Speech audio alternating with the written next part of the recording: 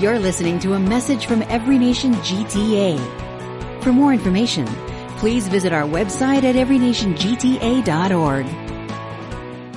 Well, good morning, everyone, and it's great to be with you. My name is Richard. If you don't know who I am, if you're joining this service as a first-time guest, welcome. A special to you, to my Every Nation family. If you're gathering together in an in-home worship setting, it's great that you're doing that together.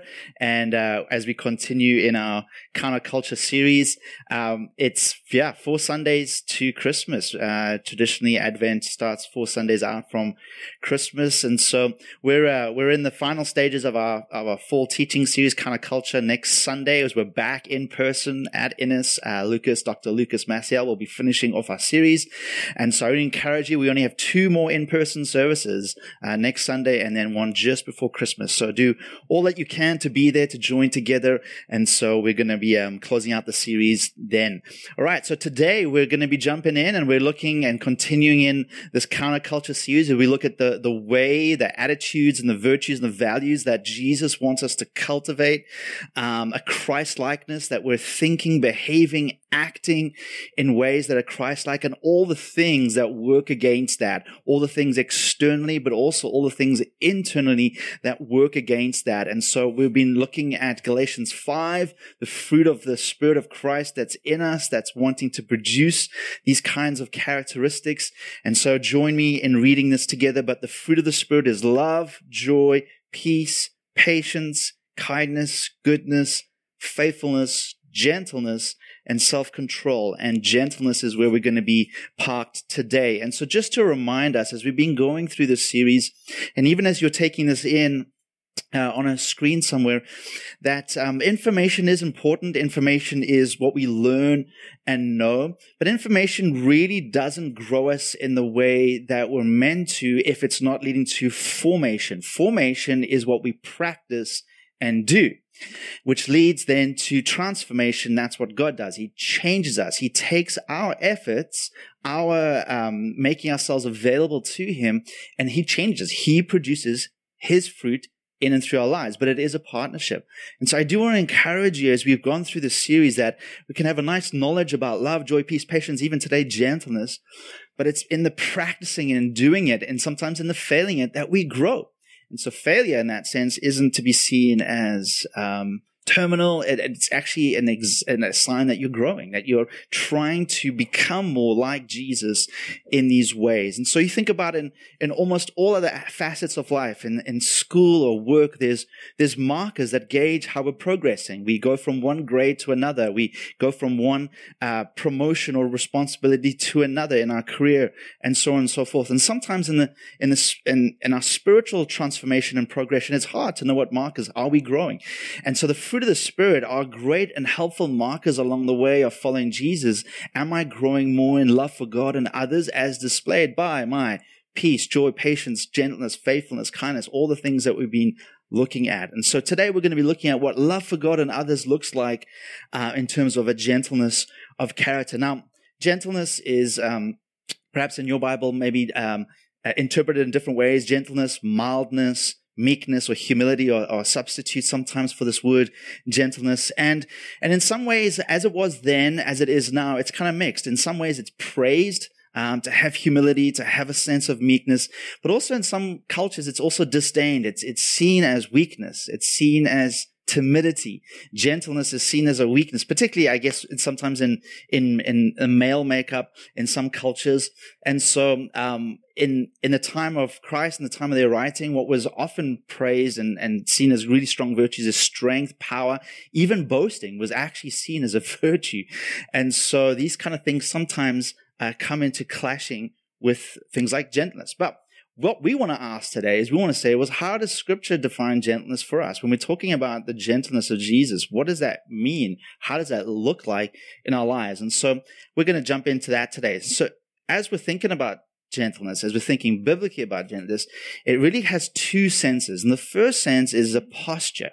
It's a posture ultimately before God and even within ourselves. It's a posture of meekness and humility before God and self. The humility is that we're not overly impressed with our own self-importance, right? I think of often that I think it's sometimes attributed to Lewis. I'm not sure if it actually was a C.S. Lewis quote, but he says, humility is not thinking less of yourself, but thinking of yourself less. And so there's a distinction there, because sometimes the counterfeit to meekness and humility is a sense of inferiority, an unhealthy self-consciousness, and that's not what we want today.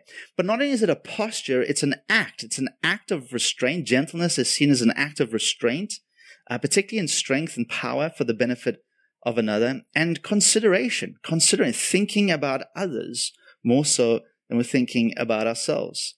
Now, I don't know what comes to mind when you hear the word gentleness, but some images or some illustrations might be helpful in terms of capturing what we're talking about. More so, there's these acts of restraint. And so we see, if you think about parents with a newborn child, you think about all the strength, the physical strength and authority and power that a parent has, and yet in gentleness cradles that newborn infant. And as they grow up, cradles that child and lets them grow and nurtures them in acts of restraint. Physically would be overwhelming for a baby. So we also see it in handling something fragile. If you're carrying a vase, a glass, or an animal like a butterfly, we see gentleness in the sense that you could very easily do damage, cruelty to the thing of fragile in your hands, but gentleness is an act of restraint, a consideration for that which is loved, that which is has your affection. And then the last thing, if you're like me, every time you go to the dentist, they're always telling you to brush a little gentler. Was that just me? And so there's a restraint of power and strength that we need to have in my brushing. That's better for me. And so this gentleness is a posture, an attitude of meekness and humility as I think about God and who God is, as I think about myself in relation to God. And then it flows out in acts of restraint and deep consideration for others. And particularly as we get into the story of Jesus, particularly those that are vulnerable, marginalized. And so the opposite of gentleness, the opposite of what we're talking about would be a posture of superiority, of arrogance, a self-absorption, and leading to acts of being harsh with people, being rough with people, even being cruel to people. And so as we've been going throughout this series, and really as a pattern has emerged, as we almost always turn to how is this being embodied in Jesus? And there's a really good reason for that, because Christianity at its essence is a reciprocal relationship in the sense that we need to encounter something of the gentleness of Jesus first towards us before we're going to have any hope of seeing it being cultivated and embodied in our lives. Otherwise, it's just going to be a work of Richard's gentleness, which has its limitations, or your work. And so we're going to start here. We're going to look at what does Jesus and gentleness look like. And so a very famous passage comes from Matthew 11, and a very key passage as we look about this. Jesus says this. He says, "Come to me, all you who are weary and burdened, and I will give you rest. Take my yoke upon you and learn from me, for I am gentle and humble in heart, and you will find rest for your souls. For my yoke is easy and my burden is light." When Scripture talks about the heart, they're talking about the core of who you are, what defines you and directs you. It's not just a part of you, it's the core, the essence of who you are. And in a very rare moment, does Jesus actually come out and plainly say, this is who I am at the core? He's describing who he is at his core. Now, he's not just that. Obviously, we know he's more than that. But it's very interesting that he chooses gentle and humble, or gentle and lowly, as a way to define who he is, the essence of it. In his incredibly popular book, and it's interesting that it's become so popular, Gentle and Lowly, Dane Ortland examines this scripture, and he says it like this: "In the one place in the Bible where the Son of God pulls back the veil and lets us peer way down into the core of who he is, we are not told that he is austere and demanding in heart. We're not told that he is exalted and dignified in heart. We're not even told that he is joyful and generous in heart. Letting Jesus set the terms, his surprising claim is that he is gentle and lowly in heart." Now, if you're watching and maybe you're seeking, maybe you're not sure if you'd call yourself a Christian, maybe you're not even sure what to make of Jesus, you know him as a historical figure, but was he really truly God? And so here's a great place to start, because Jesus is introducing himself as clearly as he can to you and I. He's opening up and the veil of who he is on the core, and at his core, he is gentle and humble. In other words, he's approachable, he's understanding, he's kind, and it's combined with his tender strength and his restraint of his obvious power and status. Dane Ortlund goes on to say this: meek, humble, gentle. Jesus is not trigger happy, not harsh, reactionary, easily exasperated. He is the most understanding person in the universe. The posture most natural to him is not a pointed finger, but open arms. What a visual. What a visual. And again, if you're new to faith or you're exploring faith, sometimes maybe you can get the idea, the concept that God or religion is about a pointed finger of what you should be doing, what you aren't doing, where you messed up.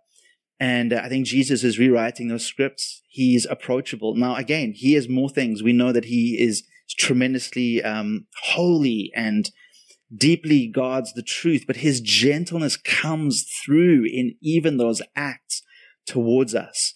And so how do we see this in Jesus' life? How does he exemplify it throughout his life and his ministry? And if you read any stretch of the Gospels, you'll see the life and ministry of Jesus. You'll see how gentleness comes out in his interaction with people all the time. How he interacts with the outcasts, the marginalized, the vulnerable of his day, how he embraces little children, how he interacts with women, two classes of citizenship that were seen as less than in his time, those seeking out miracles, those desperate in situations, even his disciples, and often their displays of ignorance and arrogance, how he works with them, is gentle with them. Even in rebuking them, his gentleness comes through. And probably one of the clearest ways that we can see just how countercultural Jesus is with all his status as the Son of God is just the week before he goes to the cross. He arrives in Jerusalem and they're ready to install him as king, the king of the nation of Israel. He gets a king's welcome.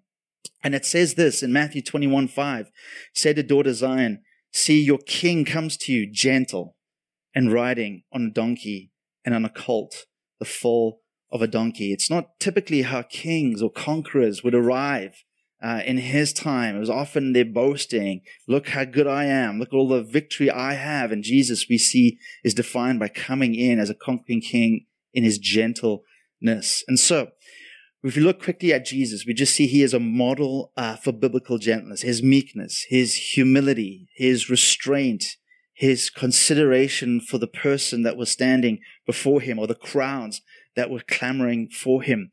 And so now let's then begin to look at that and then see how it began to outwork in his immediate followers, in the first church outside of him. And so let's look quickly at the church and gentleness. And I'm going to, just lock yourself in. We're going to rush through a bunch of scriptures that speak about gentleness, but following in Jesus' footsteps, arguably one of the next most famous people is the Apostle Paul, and his dramatic conversion from being a persecutor of the follower of Jesus to being a follower of Jesus himself. He clearly recognized the importance of imitating Jesus' gentleness. 2 Corinthians 10 says, by the humility and gentleness of Christ, I appeal to you. There's many ways that we can appeal to one another. He says, by the humility and gentleness of Christ. Paul went, if you know a little bit anything about his story, he went from being very zealous for God, persecuting the church, thinking he was doing the right thing before God, sincere but sincerely wrong in that instance. And it says that he was consumed with zeal. Then he encounters Jesus. And he encounters the fullness of who Jesus is and encounters the gentleness of Jesus towards him. And it changes Paul. And it changes him from being driven by zeal to be driven by love. And gentleness is an outworking of love. And as he comes to a tricky situation, a tricky church in his time, Paul, he had planted this church and they'd kind of gone off the rails a bit. He says it like this: what do you prefer? Shall I come to you with a rod of discipline, or shall I come in love and with a gentle spirit? I think Paul understands that, yes, he could come in with a rod of discipline in this situation. It called for some discipline, but probably wouldn't bear the fruit that if he came in a different spirit. That if he came in, no doubt, gentleness doesn't shy away from truth. We're going to come to that. But he said he's going to come with a different spirit, with a gentle, with a loving spirit. Let's go on. He exhorted the Christians. Paul exhorted the Christians in Ephesus, be completely humble and gentle. Be patient, bearing with one another in love. Listen to his encouragement to the Philippian church. Let your gentleness be evident to all.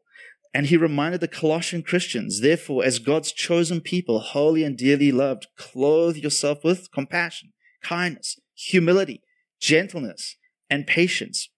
And then he instructed the Galatians, just a few verses after the fruit of the Spirit that we read earlier. He says, brothers and sisters, if someone is caught in sin, you who live by the Spirit should restore that person gently. And so we see it over and over and over again. The first followers of Jesus, the church of Jesus, is to model the gentleness of Jesus. And Paul spoke to particularly ministry leaders, pastors, people that were going to be following in his footsteps. And almost all the lists of the qualifications, gentleness is up there. I mean, very interesting that gentleness would be in a list of leadership qualities that we're to cultivate, especially in dealing with those that are outsiders or outside the church. Look what he says in 2 Timothy. He says, opponents must be gently instructed in the hope that God will grant them repentance, leading them to a knowledge of the truth. Reminds me of what I think Sheila was talking about earlier when we looked at kindness, how it's God's kindness towards us, God's gentleness, God's goodness towards us that actually breaks the hardness of our hearts. Not just his truth, not just those other aspects. And then lastly, Peter takes this on further. He says, 1 Peter, always be prepared to give an answer to everyone who asks you to give the reason for the hope that you have, but do this with gentleness and respect. And so we could go on, there's more scriptures, but I think that's enough for now. What I really wanted you to feel there is just the emphasis that the first Christians, having experienced and seen it in Jesus' life, the emphasis on them and what you're doing, cultivate this characteristic of gentleness. And again, I don't know if we hear that often in our culture, in our time. And in many ways, the world's gotten a bit harsher and cruel. And so gentleness really doesn't take much for it to really shine through and really be evident, like that's different in your life. And so let's now turn our attention to what us and gentleness looks like as we've gone from seeing it in Jesus, as we've gone from the earliest Christians, as they began to really live out the lifestyle of Jesus.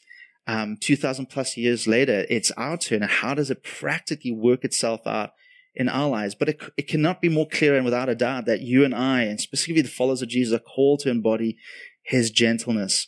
Now, this quote from Dallas Willard, I think, is good for us, not just on gentleness and everything that we've been looking at. Here's what he says. One does not develop courage without facing danger, patience without trials, wisdom without hard and brain-racking puzzles, endurance without suffering, or temperance and honesty without temptations. These are the very things we treasure most about people. Ask yourself if you would be willing to be devoid of all these virtues. If your answer is no, then don't scorn the means of obtaining them. In other words, what he's saying is like, hey, if you want to grow in gentleness, if you want to grow in patience, you want to grow in joy, you want to grow in any of these virtues, don't be surprised if opportunities present themselves where you're going to have to exercise gentleness in the face of cruelty or harshness or roughness, or you're going to have to exercise patience in the opportunity of impatience. And so let's not despise those opportunities because it's trying to produce something within us. It's trying to exercise something in us. Why do we need gentleness? Well, I think gentleness is needed because life isn't perfect. And you and I every day are confronted with both our own and others' imperfections, right? And we can respond to other people's imperfections. We can respond to our own imperfections in many different ways. And sometimes we can get short with people. We can get very cruel with people, sarcastic, passive aggressiveness. These are all ways that harshness can come out. Harshness doesn't have to be just blunt too. I mean, we can get blunt as well.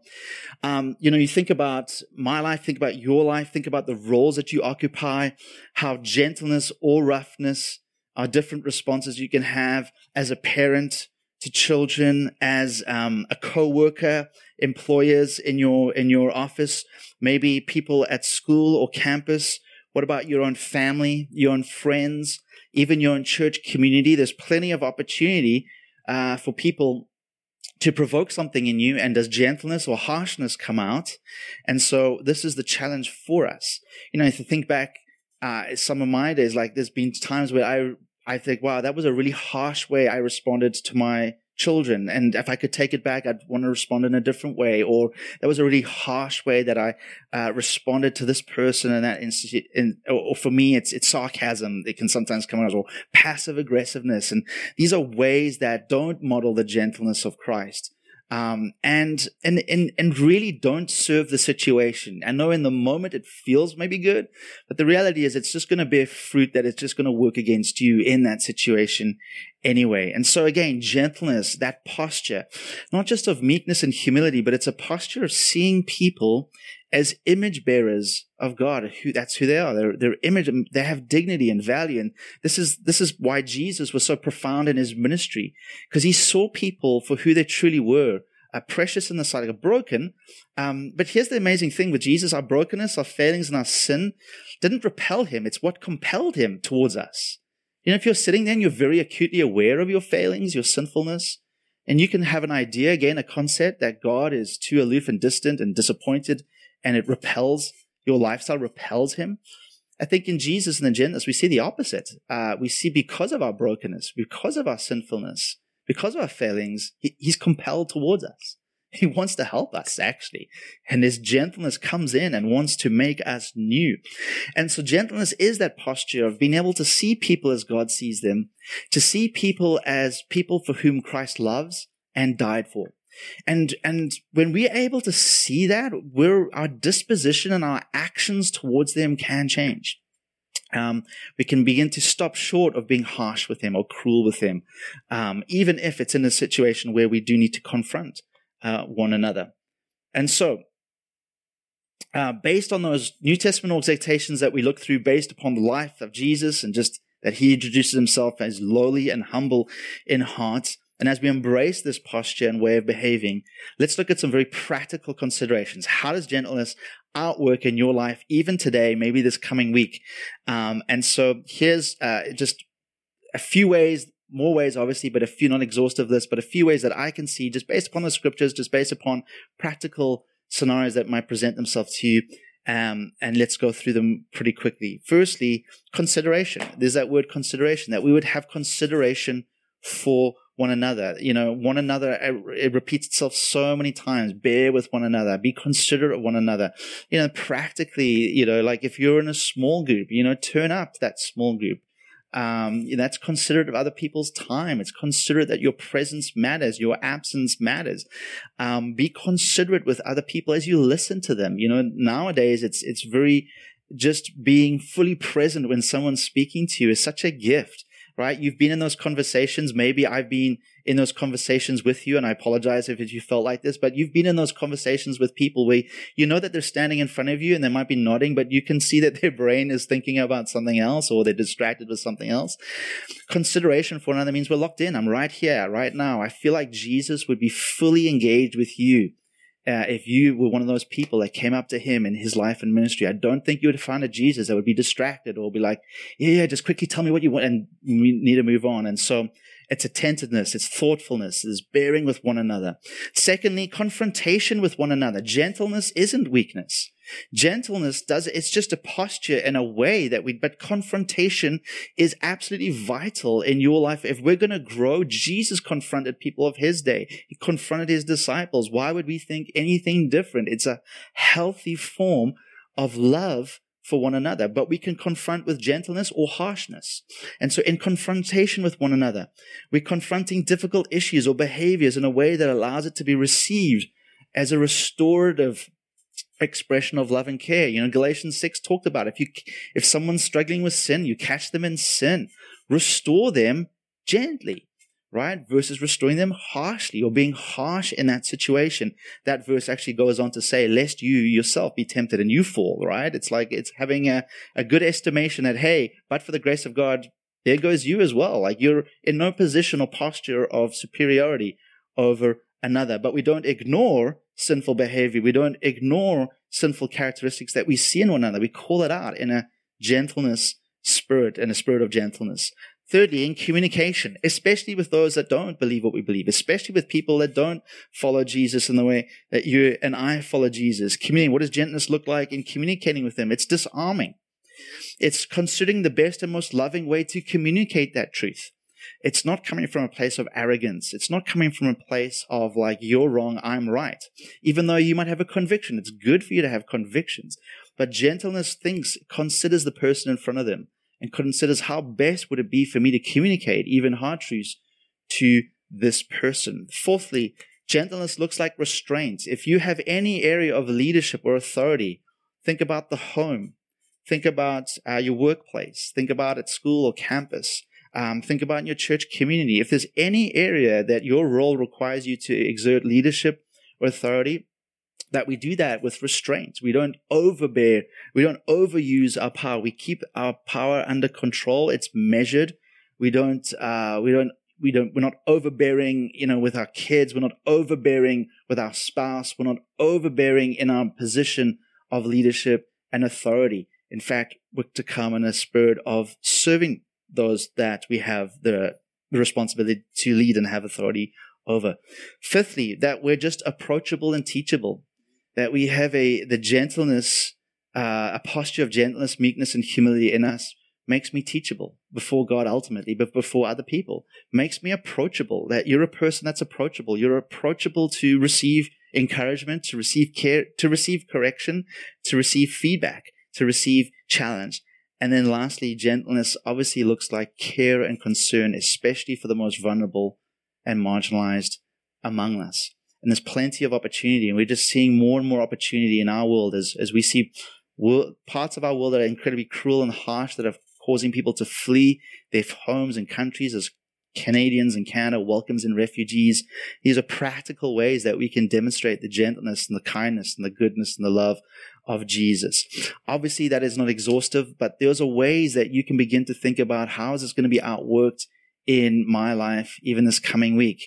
And so I want to close by coming back full circle what I was talking about. Now, you can go ahead and try those things, but it's so much easier to exercise gentleness towards others when you have genuinely experienced and tasted the gentleness of Jesus towards you. And so I want to come back to the words of Jesus, and I want to invite you into the invitation that Christ himself is putting before you and call upon you to respond.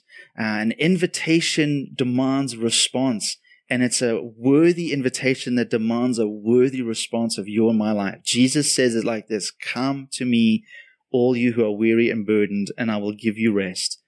Take my yoke upon you and learn from me, for I am gentle and humble in heart, and you will find rest for your souls. For my yoke is easy and my burden is light." So the invitation is to come to Jesus. Maybe for the very first time, that's for you today. Maybe for the 100th time, that's for you today, that we come to Jesus, that we receive his rest, that we receive his gentleness and his humility towards us. I mean, here is the King of all kings that is waiting upon us, that is serving us, that we learn from him, that we have a teachableness about us, that we learn from him in his ways, that we walk in his ways, and that as you receive, as I receive that we go and do likewise, that we can be an extension of the gentleness and the humility of Jesus to others and be that extension. And so I want to call upon you to respond to him today. And it's simply just bringing your life before him. Are you weary? Are you overburdened by sin? Or maybe you wouldn't label it like that, whatever it is, but do you feel in your soul that there's a rest that Jesus offers you and I that will satisfy, that no vacation would ever satisfy? And so take that invitation upon him, take his invitation upon yourself. Draw close to him. His gentleness is wooing you to him today.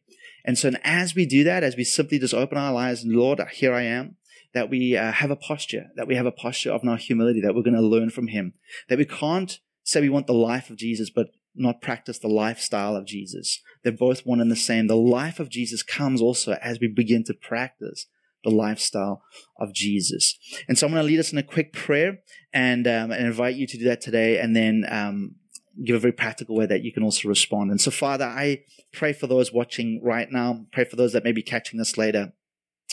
Jesus, we thank you for the invitation. We thank you that you are gentle and humble in heart, that you invite us to come to you to receive your rest, to receive the rest from sin, to receive the rest from the things that would tear apart at our souls. God, that we'd receive your rest, that we'd learn from you, that we'd walk in your ways, God. And I pray today for people that might be watching that need that rest, God. Would they encounter your gentleness? Would they encounter your rest? Would they encounter your life giving invitation today in ways that changes them, transforms them like only you can? And then, Lord, would you make us examples and models of your gentleness to others, maybe in the workplace, maybe even at home, maybe in some difficult situations that we might walk in this week? Would we be able to practice the gentleness of Jesus as we've received the gentleness of Jesus towards us? We ask this in your name. Amen. You've been listening to a message from Every Nation GTA. Thanks for joining us. For more information, visit our website at everynationgta.org.